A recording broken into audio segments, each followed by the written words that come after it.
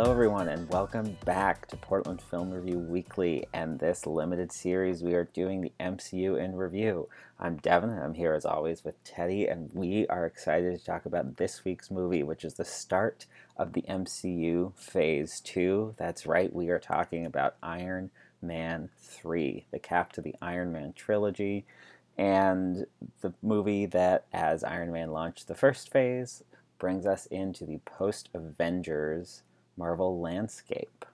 So, Teddy, how you feeling about this? How you feeling about Iron Man 3? You excited? Yeah, I'm feeling good about Iron Man 3. It's definitely a good one. I definitely do enjoy it. Way better than Iron Man 2, but the bar is pretty low. So yeah, happy to be in phase 2. Yes. So, some quick facts about the movie before we get into talking about it. This movie came out on May 3rd, 2013, kind of in that time period where the Marvel movies were really hitting up May as a major release platform. It was made on a $200 million budget and made $1.2 billion worldwide, which is notable because while that's less than the $1.5 billion that the first Avengers made, it's a huge step up from what Iron Man 2 made, which was 624 million worldwide, which I note because post Avengers and into Phase 2, especially the box office returns of the Marvel movies just keep charting into stupid money territory. And Iron Man 3 really solidifies that because it is one of the more contentious movies in the Marvel canon in terms of there's a very vocal part of the fan base that hates it, and there's a very vocal part of the fan base that loves it. As you have noted, audience members, if you listen to the last podcast, this is a pro Iron Man 3 podcast, and so the content within will reflect that. But a lot of that comes down to writer director Shane Black, who we'll talk about more later. But altogether, it's, I think, safe to say a return to form for the Iron Man trilogy and a really positive step forward into Phase 2 that does some interesting stuff with the Marvel ethos. So, before we get into our gems, any broad thoughts on Iron Man 3 you'd like to toss out there, Teddy? While I was watching, I just kept thinking about the just how different Tony is from the first movie to this movie. Like his whole anxiety thing, I just really related to Yes. because anxiety is no fun, and I get it. But yeah, I really enjoyed this other side of Tony, and then just continuing with all the characters that we love and getting to see more of just RDJ being RDJ. So I was actually just listening to a podcast the other day, shout out to The Big Picture, when they were talking about threequels. And it lined up nicely with me rewatching this and thinking about the third movies in entries. Because it's like in pure trilogies, you can think of it like the beginning, the middle, and the end. And so this third one has to kind of put a cap on a character arc. And it does that in a lot of ways with Tony, because, like you're saying, we've come so far. But also because it exists in the larger MCU framework, it's interesting that there's still so much more Iron Man left for us to experience, even though he's not doing it in his own movies. So the third movie is always an interesting part of a trilogy. And of course, a little bit arbitrary in the Marvel universe, where even when you're not in your trilogies, you're still in the Avengers movies and you're still in this and that. But all the same, it is kind of a momentous capstone for Iron Man. yeah, it's weird that they end his trilogies soul movies so early. I feel it kind of makes me sad because I want more. But I mean, yeah, obviously he's in other movies, but I want the better premium Marvel, content with Iron Man. That's what I want, where it's all about him. He deserves that, obviously, but it's fine. They did what they did. It's whatever. Yeah, it's We're getting interesting. another Thor. It'll be Yeah, great. It's right. fine. Yeah, it is fascinating the timeline on how they just pump them out. And it's not even like, I mean, I'm sure that that was part of the planning process when um, Incredible Hulk and Thor didn't do as well, that they were like, okay, Iron Man's a solid property, we got to have it lined up to carry on that after Avengers, because it's hard to have imagined pre-release that Avengers is going to be such of a monolith as it was. But who knows? I agree, though. I would have loved an Iron Man 4, maybe even an Iron Man 5 that was just like focus on Tony getting his own thing, maybe pull it back a little, have a smaller story. Really just, I want a buddy cop movie with him and Rhodey that's just the two of them doing something, but alas. That would be amazing. I also want more to, like, the Pepper and Tony story.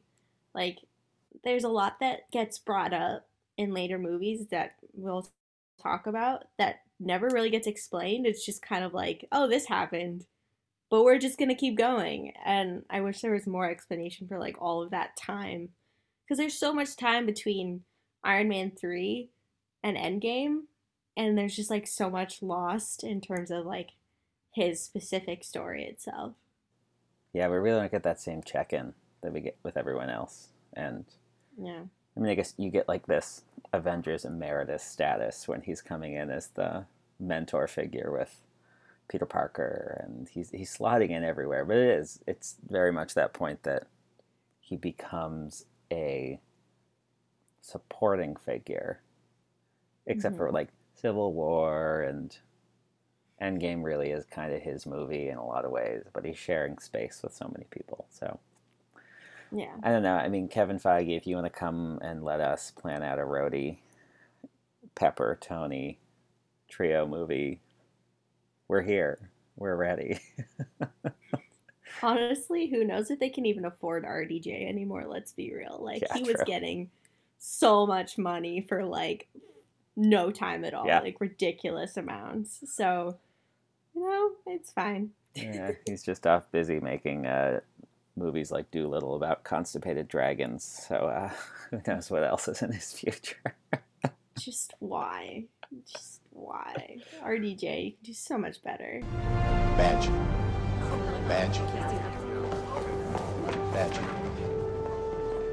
Badge, guys. I put a memo in the toilet. Come on. So after having a divergence from our categories last week for Avengers, like we said, to kind of hit up that new Avengers formula, we are returning to our gems, PFR edit, quotes, and horny corner structure. And of course, that means we begin here with our gems.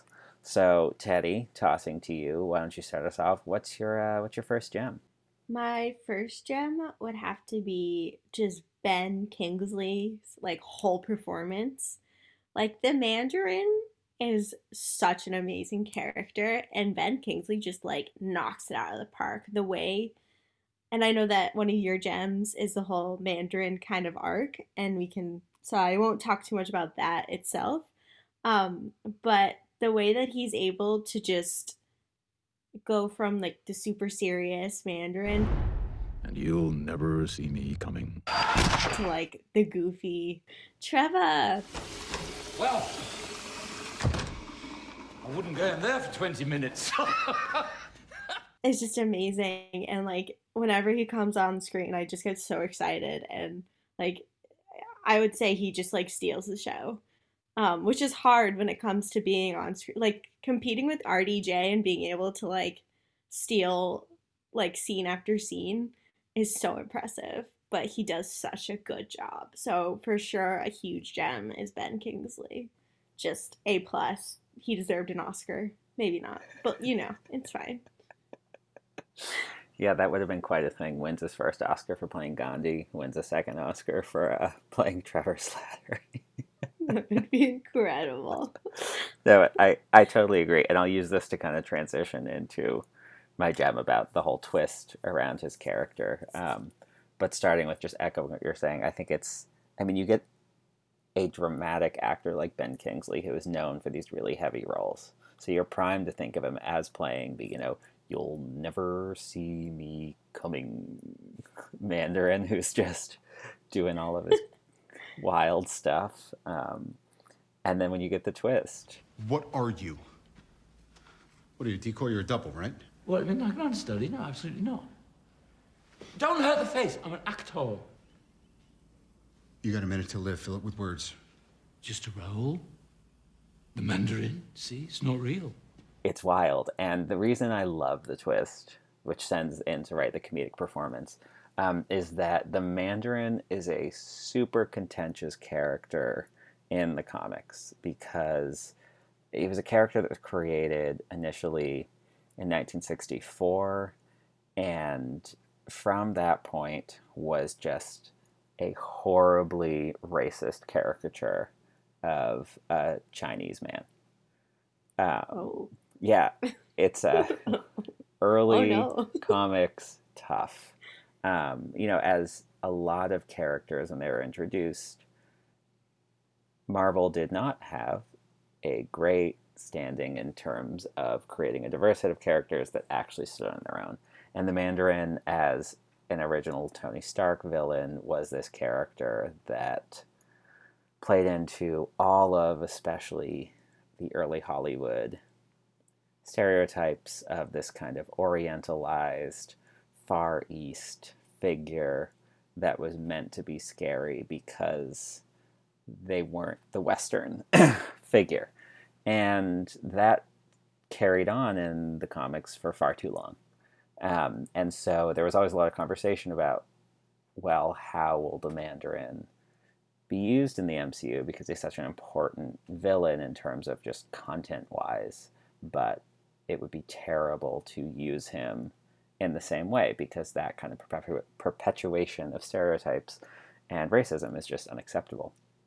And so when Ben Kingsley comes in, you're like, okay, but now he's kind of a Middle Eastern character, which is just as bad and doesn't help us at all. So then the moment when you're like, actually, this is a doofus, goofball, British actor with an issue concerning drugs and all sorts of things, and he is just playing a part to be the quote-unquote Mandarin, while the actual villain is Guy Pearce's Aldrich Killian, who, is just this giant white CEO with some real American Psycho Christian Bale vibes. Look at that subtle off-white coloring.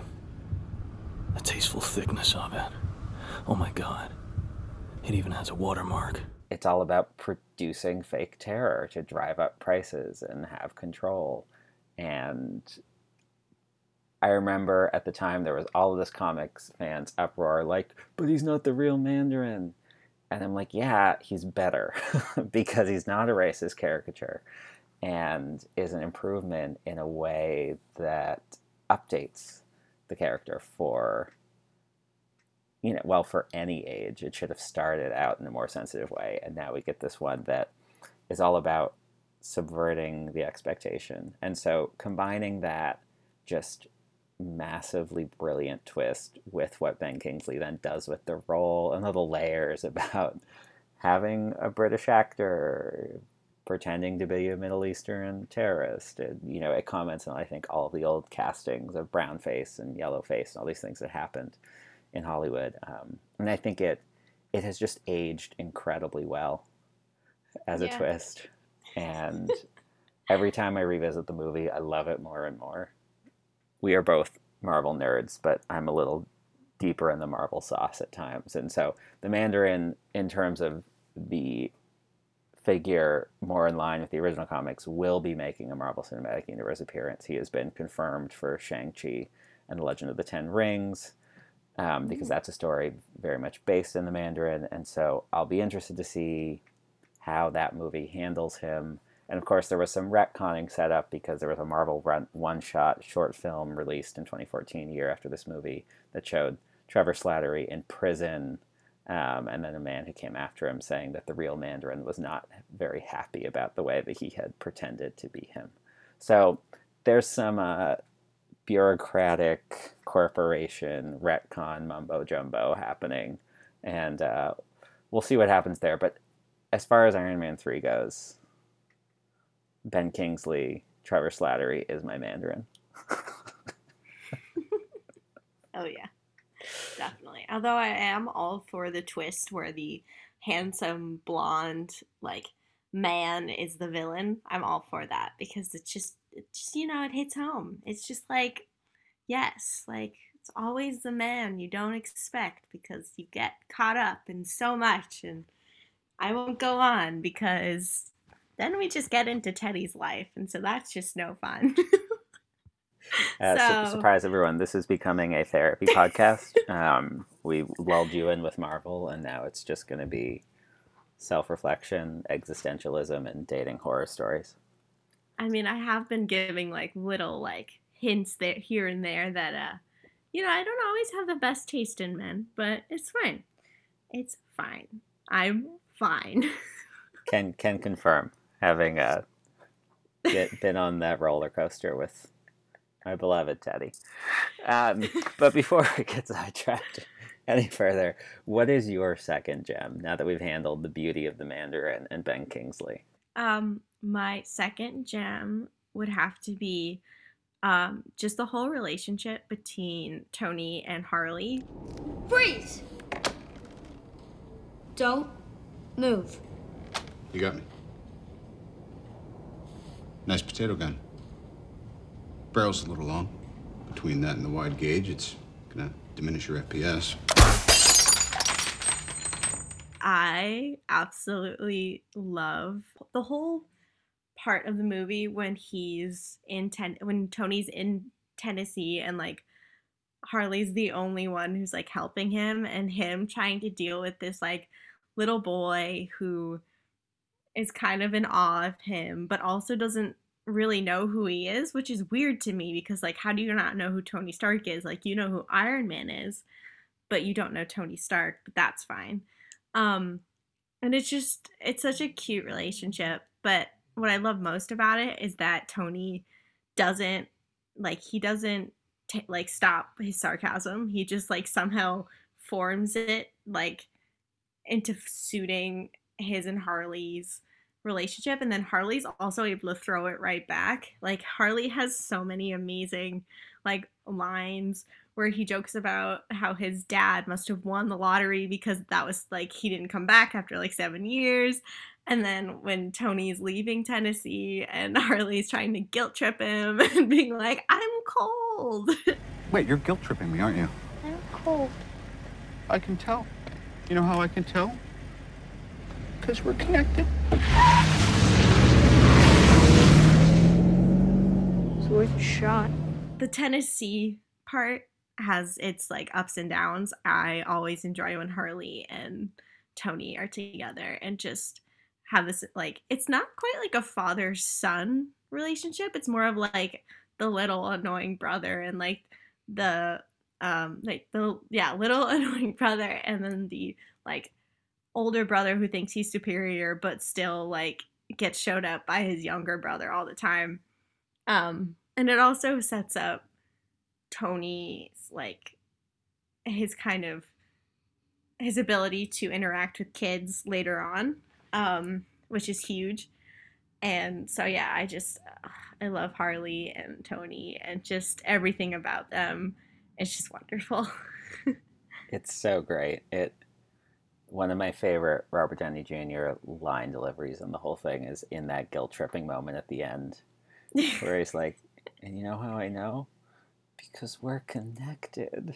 And then he drives away. So good. And they're so funny. And I mean, the young actor who plays Harley, this guy named Ty Simpkins, and I can't really say that I've seen him in anything else that he made an impact on me with, but as we've established, it's hard to go toe-to-toe comically with Robert Downey Jr., and especially when you're a kid and you settle into that, and they give it back and forth. I think it's brilliant, and it's so funny, and like the Tennessee parts are actually some of my favorite parts of the movie, apart from the Ben Kingsley, just because, and I'll get back to this a little when we get to the PFR edit, with one of my few criticisms of the movie, but I love the taking Tony away from the suit entirely, like this, I don't know, this arc that allows, it's like, yeah, he was Iron Man, and we've seen him be Iron Man in the Avengers, but now he's going to be Tony Stark and have to be the mechanic and have to tinker and like do all of this stuff, and I really like that, and Harley unlocks that in a way that is also, again, kind of this dry run for the Peter Parker, Tony Stark dynamic. Yeah. And I'm sure that this is the movie that gave the idea that everyone was like, hey, we can do this again, but it can be Spider-Man. Genius. Just genius thinking. Yeah. Yeah, I just, I don't know. I don't have anything else to say. Great.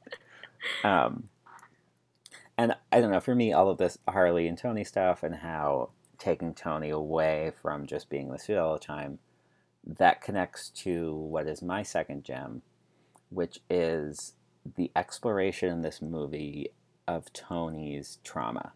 And you touched on it earlier talking about his anxiety. I think that what stands out to me in so many ways in this movie is how Iron Man 3 pauses to think, okay, there was just a city flattening battle that included this man who, until a few years before, was so self-obsessed he couldn't imagine helping anyone else, to somebody who's taking a nuke through a wormhole. Like, that's going to have a profound psychological impact on someone. And the way that this movie scales it back so that we get conversations with him and Rhodey about it, so we get conversations with him and Harley and him and Pepper. I love you. I'm lucky. But honey, I can't sleep. You go to bed, I come down here. I do what I know. I tinker. Threat is imminent, and I have to protect the one thing that I can't live without. That's you. Considering his trauma, while of course, you know, prepped for Marvel blockbuster where we're not getting as much of an in-depth psychological thing as we could in something like, I don't know, Requiem for a Dream or any of that really dark stuff, they do it in a really thoughtful way. And at times a really stunning way. I think when he has his first anxiety attack on screen and he walks out into the suit and he just has this like, check the heart, you know, he's freaking out. Check the heart, check the, is it the brain? No sign of cardiac anomaly or unusual brain activity. Okay, so it's poison? My diagnosis is that you've experienced a severe anxiety attack. And I think of that too, you know, somebody also who has experienced a lot of anxiety and is thankfully now happily, you know, getting it treated. There is that moment of just the sheer panic when you're like, I don't know what's happening with my body. I don't know what's happening with my mind. And one, RDJ captures that incredibly well.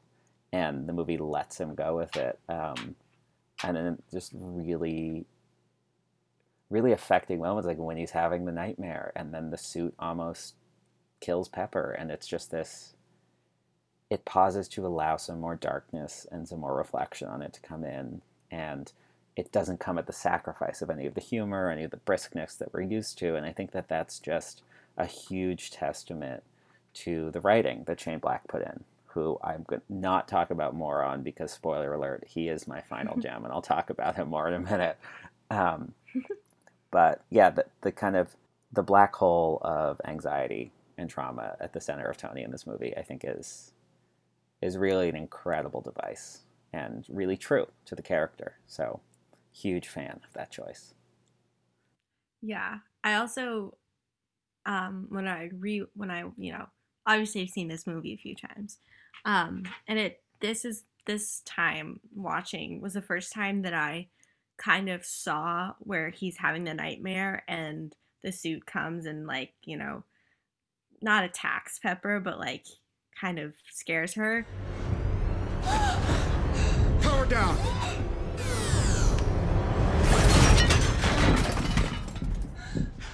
And I think it's a really good nod to kind of showing like he has PTSD in a way that's like very like very I'm gonna start over. I think that having the suit, you know, kind of attack Pepper the way it does, it's very similar to a lot of other scenes that you'll see of soldiers with PTSD, where they, are having a nightmare and all of a sudden they're attacking their partner who's in bed with them and they don't realize. And the way that they use the suit instead of having Tony does it really is so perfect for him because he really is, it's all about the suit. And obviously it's less so about the suit now, but it's kind of the development of him being separated from the suit. And I think it's a really interesting way for them to like explore the PTSD kind of aspect of his anxiety. Could not have said it any better myself. But the doubling, the split, the suit and Tony, it's A+ stuff all around. So, capping this off for you, what is your final gem? So I kind of had a few potential gems in my head because Ben Kingsley and then the Harley and Tony relationship were the ones that really stood out. And so I was trying to figure out what the third one should be. And I kind of have just decided that I'm going to go with the part that makes me laugh the hardest, which is Happy as Tony's security guard. Or not Tony's security guard, Pepper's security guard, like at the beginning of the movie. The scene when he's walking around like going badge to everyone literally makes me cry laugh every time because he's just so good at it. And when he's FaceTiming Tony and it's just like his forehead, it just kills me. Hello? Is this for head of security? What? Look, I got a real job. What do you want? I'm working. I got something going on here. What, harassing interns? Let me tell you something. You know what happened when I told people I was Iron Man's bodyguard? They would laugh in my face. Like just that whole like bit of being in the office, Happy being suspicious of Killian, and trying to, tell Tony, and Tony just like not paying any attention and being like, you're kind of being an idiot. And also Happy getting proud when Pepper tells him that like workplace complaints have gone up by like 300% or something, like some crazy number. And he's like, oh, great, like, thanks. And she's like, no, that's not a good thing. And it's just, Jon Favreau just does such a good job of like, I don't know how he stays serious in those moments, but he just like sells it so well and just shows how like how serious Happy takes things that really don't need to be taken seriously and how like full of himself he is and like so self-important.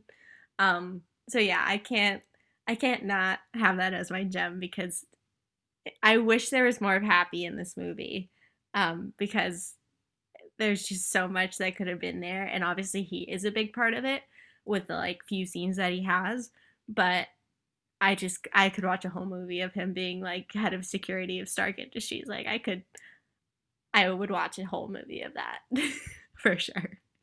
Yeah, Favreau continues his MVP streak of just turning in some role. I mean, of course, this is the first Iron Man movie that he wasn't in the director's chair for. And I love that they still find a way for him to be a major part of it. And of course, I could always use more Happy. But even just like the beats where it's like, Tony makes sure Downton Abbey is on, and then when he wakes up in the end and he's just watching it. He's like, the nurse is like, what's going on? And he's like, no, like, look. So funny. So good. It's I great. actually restarted rewatching Downton Abbey because of this movie. Well, Happy I was like, would be what? proud. I'm going to rewatch this because of Happy. Thank you. The things Marvel give you, it just continues. So much. Yeah. It's amazing. Well, the Happy bit actually segues nicely into my final gem, which I flagged up earlier, but I think that having something interesting to do with Happy, even though Favreau is in the director's chair, does come back to a lot for me the way that Shane Black, as writer-director, co-wrote the script with Drew Pearce, but this is very much a Shane Black special, so I'm going to focus on him. I think that so much of what we're talking about in terms of the humor, the twists and subversion, the unexpected directions things take, come back to Black. Look what I did there. I didn't even mean to. I'm so proud of my punny self. Good job. Thank you. Good job. But for people who don't know who Shane Black is, Shane Black started his career as one of the first, second stage of Hollywood in the 70s, 80s blockbuster screenwriters. And that happened because he wrote the Lethal Weapon screenplay in 1987. Also, and of course, wrote Lethal Weapon 2 in 1989, and so was responsible for the Lethal Weapon franchise, which I think actually plays a lot into the Tony character here, because people who aren't familiar with Lethal Weapon, Mel Gibson's character is someone who is dealing with a lot of grief and trauma and navigating that as this kind of unhinged figure. And he's a very different figure than Tony Stark, but some of that humor mixed with darkness is kind of where Shane Black started his career. So bringing that in here makes a lot of sense. And just some other credits, right? Shane Black wrote The Last Boy Scout, Last Action Hero, one of my personal favorites, The Nice Guys from 2016, Russell Crowe, Ryan Gosling, one of the best comedies of the 21st century. At me if you disagree, I'll defend it. But kind of this important movie for leading to Iron Man 3 is he wrote and directed a movie called Kiss Kiss Bang Bang, which came out in 2005 and which starred Robert Downey Jr. And that movie, in a lot of ways, capped off the comeback run that Robert Downey Jr. had, because before that, his real last significant credit was Wonder Boys in 2000, and then he was in some music videos, and he was in some movies. He had a run on Ally McBeal, but that was before television really meant anything for a major actor in terms of what it means today. And so Kiss Kiss Bang Bang in 2005 precedes Good Night and Good Luck, and then he has A Scanner Darkly, which is, not a huge hit, but is loved, and then Zodiac, and then Charlie Bartlett, and then Iron Man happens. So, right, Kiss Kiss Bang Bang is this really important movie and creates this relationship, and then brings to the floor this writer-director who is known for incredible quips, writing great action, and there's a lot of incredible action in this movie.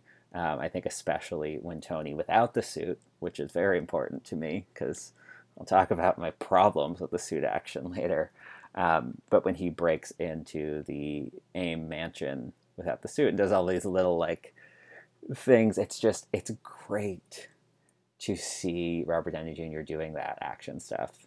And that's right in line with things out of Lethal Weapon, Kiss Kiss Bang Bang, all of that. And I think that Shane Black has a vision for this movie, and through, with, of course, some of the corporate mandated giant CGI fights and beats to set up stuff. Whenever we're not in the stuff that is very clearly Marvel needed this to happen, it's some of my favorite Iron Man stuff of any movie. And so I think the peaks of this movie are some of my favorite Marvel stuff because of Shane Black's approach to it. The movie, I think, because of moments that we'll get to, right, it doesn't quite hit like the Ragnarok high or the Winter Soldier high for me, but it gets really fucking close, and I give a lot of that to Shane Black's stewardship. Now that I've gone on my soapbox about Shane Black, side question: have you ever seen Lethal Weapon, Teddy? I have not, actually. I would recommend. I also recommend all of our viewers, listeners. I haven't seen a lot of the old school kind of original action movies, That's definitely something that my dad has been pushing me on. So he made me watch The Terminator for the first time, which I was very confused about, but we could talk about that in a different podcast. So yeah, that's definitely something. Also watched Die Hard for the first time recently. I got a lot of catching up to do. Oh my God. It's fine. Just named so many important movies to me. It's just great. And the lineage from all those movies, I think, while Iron Man 3 is by no means an 80s action movie, Black brings, I think, some of the sensibilities to it, and it suits the movie well. So hats off to you, Shane Black, and one big old yippee-ki-yay motherfucker for the action stands listening. Badge. Badge. Badge. Badge, guys. I put a emblem in the toilet. Come on. Well, now that we've done away with our happy gems, and while there are, for me, not a lot of big issues with this movie, there are some things that stand out which keep it out of that highest echelon of Marvel projects for me, like just barely on the next tier because of some of the choices that are made. So I'm curious, Teddy, for you, what goes into the PFR edit for Iron Man 3? So one of the things that kind of stood out for me this time around watching, was just kind of Pepper's character again. I used to think that this movie was such a kind of redemption story for Pepper, but as I was watching it, she's so inconsistent. At the beginning, she's so strong, she's that amazing Pepper who puts up with Tony's shit and doesn't let him get away with anything. And then the middle of the movie, she's kind of back to the whiny damsel in distress Pepper, which is just disappointing because she's so much better. But thankfully, they bring her back and she kicks ass at the end. If they hadn't, I would have been so mad. But that moment for Pepper, I think it's just so important, and God bless that. But again, I was watching this and I was thinking, if you were watching all of the Iron Man movies, honestly, even just one, and you did a drinking game, I'm all about the drinking games. And you took a sip or I don't know how much she would drink, but anytime she just says Tony and nothing else, just Tony, it kills me how many times she just says it. And it's sometimes it's in a Tony, and then other times it's Tony. Just say something else. I don't know. Yeah, but I mean, yes, she did get redeemed at the end, but I get so excited at the beginning every time I watch this, and I'm yeah, Pepper, so great. And then in the middle, I'm just ugh, her again, just having to be needed to be saved, and just all that jazz. Just, ugh. Yeah, they never quite figured out how to do Pepper Potts perfectly over the course of a full movie. For all of the great Pepper moments we have, there's an inconsistency that is a shame. But at least it gave us Gwyneth Paltrow impressed, not realizing that she was in the Spider-Man movie, which is a clip we'll get to at some point, but is an iconic moment because even Gwyneth Paltrow is not fully in on Pepper Potts, which is really, really iconic. Yeah, I would echo those issues. And I would also kind of mix in with that. I think that I am glad that she gets that final moment in that final battle, which is for me a peak in an otherwise arguably my least favorite part of the movie, which is the final battle, because I find most of the action in this movie that concerns Tony wearing the Iron Man suit or suit-centric action to be truly boring and just visually unimaginative,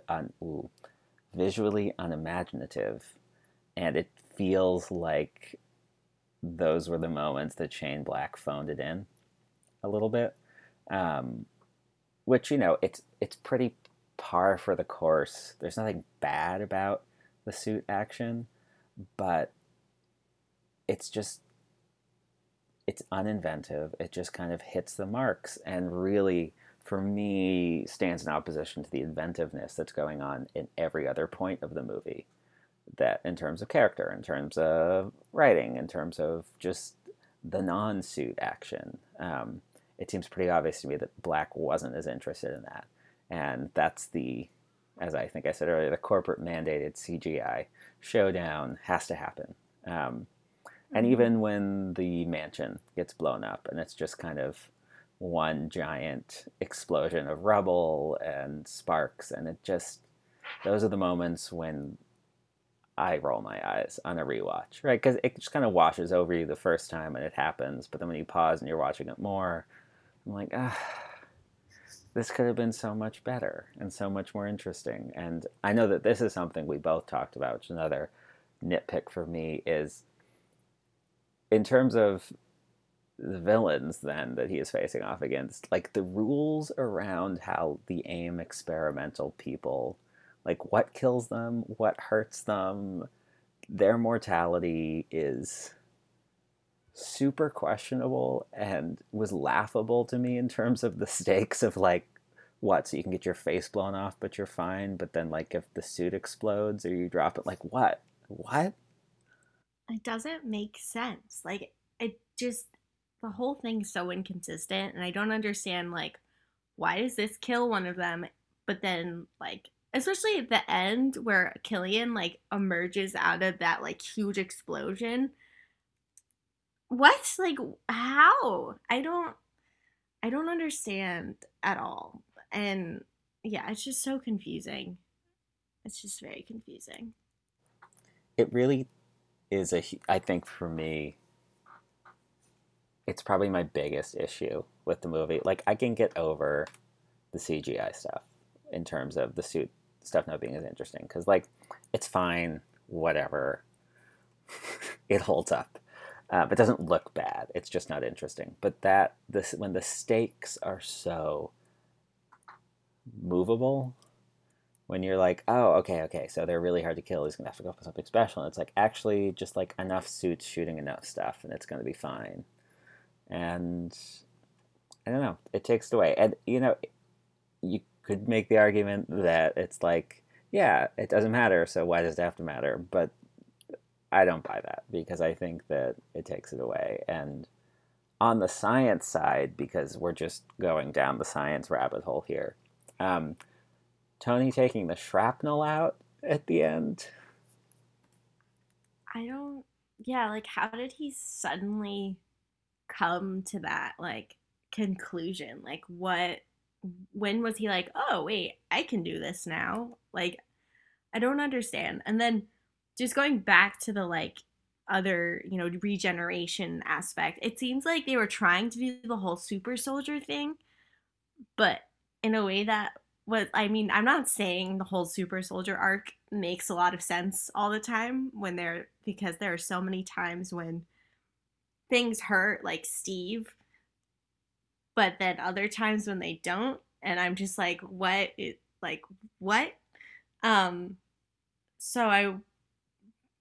So it's just, it feels like they were trying to do that, but just had no idea how to do it. Just no idea.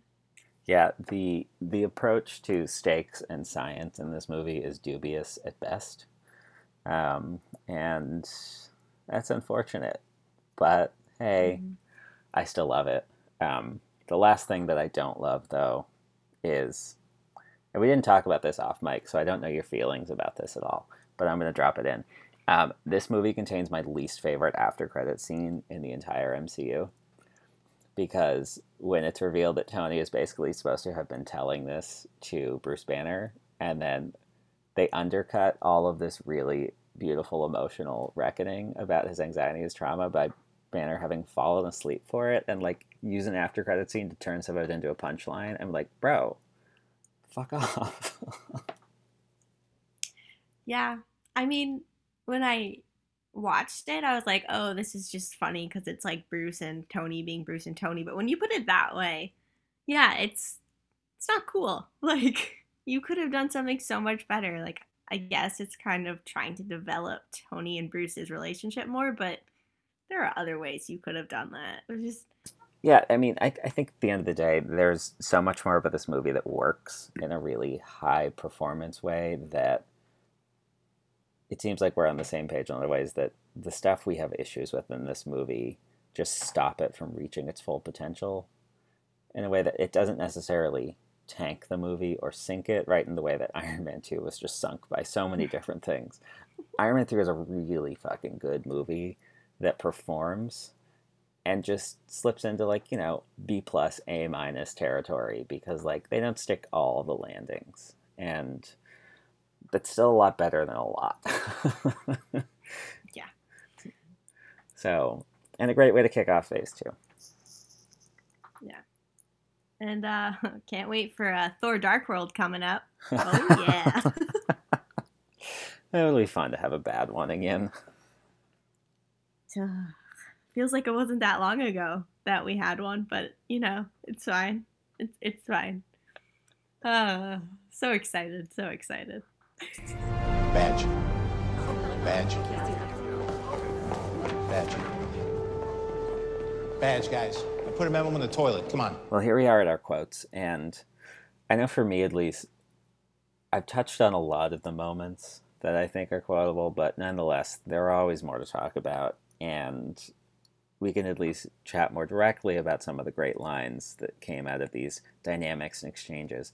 But before we get into that, I have to cede the floor for the obligatory Jarvis check-in, because once again, Paul Bettany brings the heat in limited moments here. So, Teddy, why don't you speak on your Jarvis hive for a few minutes? So, yes, as we know, I am a big Paul Bettany stan. We love him. So I will say I am a little disappointed in the lack of like truly great Jarvis quotes, but obviously there are some. And one of my favorite ones that's just very in par with Jarvis is when Tony is trying on the Mach 42 for the first time, and it's like working out, and then all of a sudden I forget exactly what happens, but it just like all comes apart, and Jarvis in his perfect delivery, monotone, sarcastic way just says, "As always, a great pleasure watching you work." And it's just perfect Jarvis, like, done, no more, throw it all out, throw the rest out. So thank you for that, Jarvis, just the only needed one. Yeah, it's a real heat check moment, right? It's like Jarvis really doesn't show up for most of this because he's literally iced out and out of power for so much of it. Though I would add that the moment later when Harley has gotten him back online and he's struggling to say things and explaining to Tony how he does fine, and he gets to the end of the sentence and says the wrong word. It's some other great Paul Bettany voice work, and leads to the funny moment about Tony thinking that Miami is wrong, but it's actually correct. And so there's some good quippy dialogue there. But yeah, man, it's just Paul Bettany brings it. Yeah.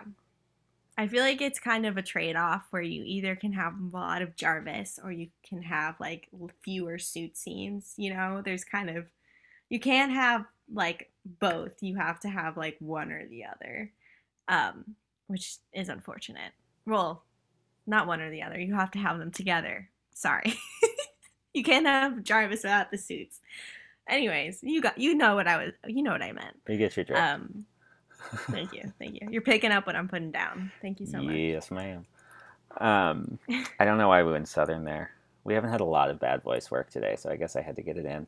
But speaking of bad voice work, which isn't bad voice work, but was me doing bad voice work earlier in the podcast, everything that Ben Kingsley says as the Mandarin, and then also once he is Trevor, two great voice performances, and just even though he ends up twisting and not being the Mandarin, in terms of great villain lines, "Are you ready for your next lesson?"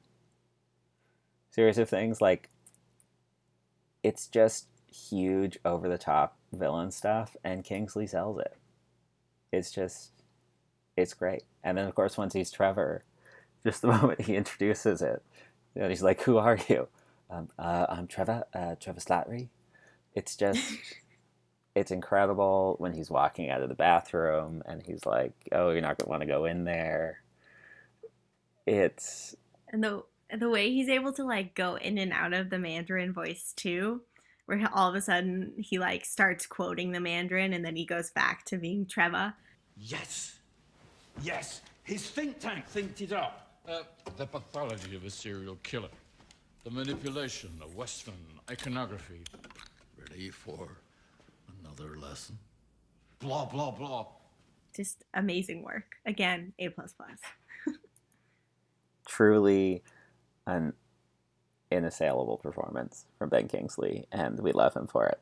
But of course, then before we get to the comical Trevor Slattery, the moments when Tony is reacting to the Mandarin early on, my favorite Tony quote in terms of just like pound for pound memorability in this is when, after the explosion has happened and Happy is in the hospital and Tony's out front and the reporters are going for him, and he gives this kind of dramatic monologue about, so here's a holiday greeting, I've been meaning to send to the Mandarin, and we get a bit, but it's this part in the middle where he goes, I know you're a coward, so I've decided that you just died, pal. I'm gonna come get the body. And it's like, Tony doesn't get a lot of over-the-top action hero lines, so when he gets them, I enjoy it. And that's like very much for me a Shane Black. You could have pulled that out of Lethal Weapon and it would have fit right in there. And so I like that Black puts his stamp on it. But of course, what we come for in terms of quips is always the humor. And there are no shortage of giggle-inducing lines in here. So any ones you want to rip off real fast in terms of things, maybe not on the Crocs level, but that made you giggle? So right after the fight scene in Tennessee, when Tony defeats the two villains, and he just says, "You like that, Westworld?" It's just like, I'm sure that as time goes on, people won't understand it as well. But like for people who watched Westworld and like know Westworld, like that was just perfect. It was just perfectly delivered, like so clever, just so good. Yeah, it's great. In that scene too, when we get the whole "you walked right into it, I've dated hotter girls than you." It's not even that line, but it's the whole exchange around like it's a terribly corny line, and the movie knows it's a really terribly corny line, and it makes fun of the line. In the same time, I like that we get both of those things in the same scene. And I totally agree. The Westworld one always makes me laugh. My favorite giggle line, though, in the whole movie is when Tony is breaking out of his AIM stuff. And there's a lot of going back and forth there. But then once there's one goon left, and then he's at him, and the goon, like, stops, and it's like... Honestly, I hate working here. They are so weird. It's so good. It's like, this is ridiculous. I'm out. It's also like what I imagine whenever we have those moments where like there are a bunch of, nameless kind of faceless goons like that are just there to basically be killed or beaten up by the hero. I'm always like, where does some of the blind loyalty come from? Like, not all these people can actually be totally committed to the cause. And I like that there's a guy in here who's literally like, I'm out, man. Like, Iron Man's blowing people up. I don't want to be a part of it anymore. And I love that because it's a great beat. It's one line. They don't milk it too much. They just let it happen. And we get a great They also, I feel like it also set up for them using that later down the road, because that does happen like other times in the other movies, and like it's just every time I'm just like, thank you for this. Like, this is so much more realistic. Like, thank you. Badge. Badge. Badge. Badge, guys. I put a memo in the toilet. Come on. Well, everyone, I hope you're ready, because here we are once again in the horny corner, and we got some good juice today to talk about. So I'm gonna give it right to Teddy, because I'm really starting to wonder about Teddy's taste in Marvel men, which you will probably realize quite quickly is part of a trend today. But Teddy, why don't you tell me who from this movie really got you going? I'm just gonna admit it, and I'm proud that Guy Pearce was just chef's kiss for me. Just, we love a smart asshole who's also hot. Like, we just love it. We love it. And as Devin said, you will start to notice, and you probably started noticing with my love for Loki, this trend I have. It's only gonna get worse. I'm just gonna warn you now. It gets worse. So if we're developing your Marvel type, it seems that all you need is to be a megalomaniacal mass murderer, and Teddy's like, yeah, baby, let's go. When you put it that way, it sounds so bad, but also it's kind of true. Oh my goodness, I need to rethink my choices in life. Oh man. Okay, I will say, in real life, I do not go for murderers. Okay? Let's that we're just make that aware clear. of. That we're aware of, I do not. So before you go spreading rumors that Teddy's into murderers, let's not. Let's just not, okay? I mean, I will give you that Guy Pearce wears the hell out of every suit in this movie. Guy Pearce is a great looking man who I can't quite understand why he's not a bigger movie star than he is. Though, shout out for his work on the recent Mayor of Easttown, because man, he brings it back, and I would like Guy Pearce to be in more things once again. But anyway, yeah, I mean, he's definitely your type. Having experienced the psychopathy that is some of the men you have chosen in the real world, this charts. But, you know, shout out to you for living your life out loud and supporting mass villains when it comes to, you know, just looking for the sugar daddy, and I'm happy for you. I'm happy for you. I really guess I can't, in this case, make too much fun of you, though, because my Horny Corner entry is Rebecca Hall as Maya Hansen, who at least has a redemption arc in this movie, you know? I'm going to say at least, like, you know, she doesn't end as a flaming ball of hatred, trying to... But, like, hatred is sexy. Oh, boy. You heard it here first, everyone. I think that'll be the first PFR merch. It's just going to be Teddy's face and hatred is sexy. A little winking smiling on saying it. That. Oh my. Oh man. My. Well, Marvel brings out another side of me. Truly does. I mean, in terms of Rebecca Hall, what can I say? I mean, as far as her character goes, right, we have a brilliant brunette who is a little too into her work in terms of, you know, sacrificing morality to be the best at what she's at, which, like, resembles a number of ex-girlfriends in my life. So we have a bit of real-life crossover, but also just Rebecca Hall has a very special look she gives, where she just kind of drops her face but raises her eyes a little bit, and she's done this in many movies, and it does things to me that I enjoy. And she was originally supposed to have a much larger role in this movie. They pared it back, and, like, Maya Hansen's a fine character. I just wish there was more Rebecca Hall, and I fully support Tony being into her in the beginning. I understand that. But unfortunately, she went the villain route and has one of the most questionable monologues in the movie, where she starts talking about Nazi scientists and shooting for the stars, and it's not great. And that's when the Horny Corner crush loses me, because I'm like, nah, brah. This, it's some tough writing and some tough delivery. But other than that, Rebecca Hall is a beautiful woman, and I buy her as being brilliant. And here we are. Though, again, I have reservations. Teddy is horny for hatred. Jesus. Never forget, Teddy killed Captain America. Stop! Am I ever gonna... You're just never gonna let that die. I get it. Anyways. Ugh. You putting words into my mouth. God damn it. Badge. Badge. Badge.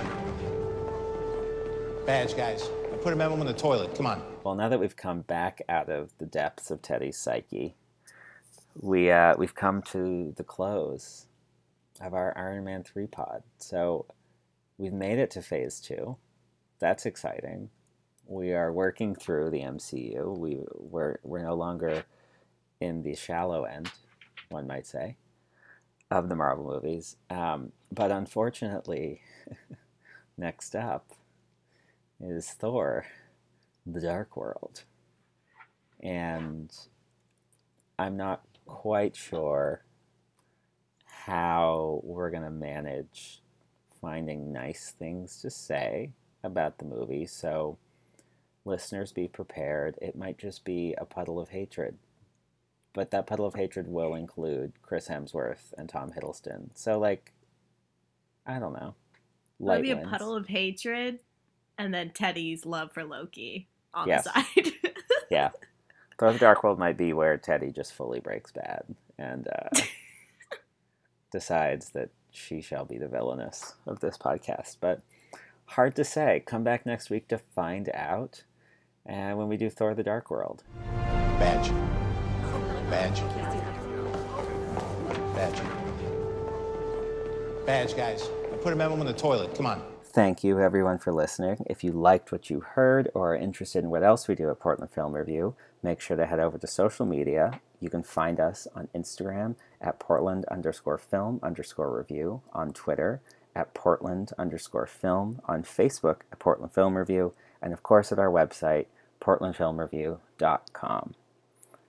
If you really like this episode and want to make sure you don't miss any future PFR Weekly episodes or MCU in Review limited series shows, go follow us on Spotify, Stitcher, Apple Podcasts, or wherever else you might listen. While you're there, give us a follow and maybe even a rating.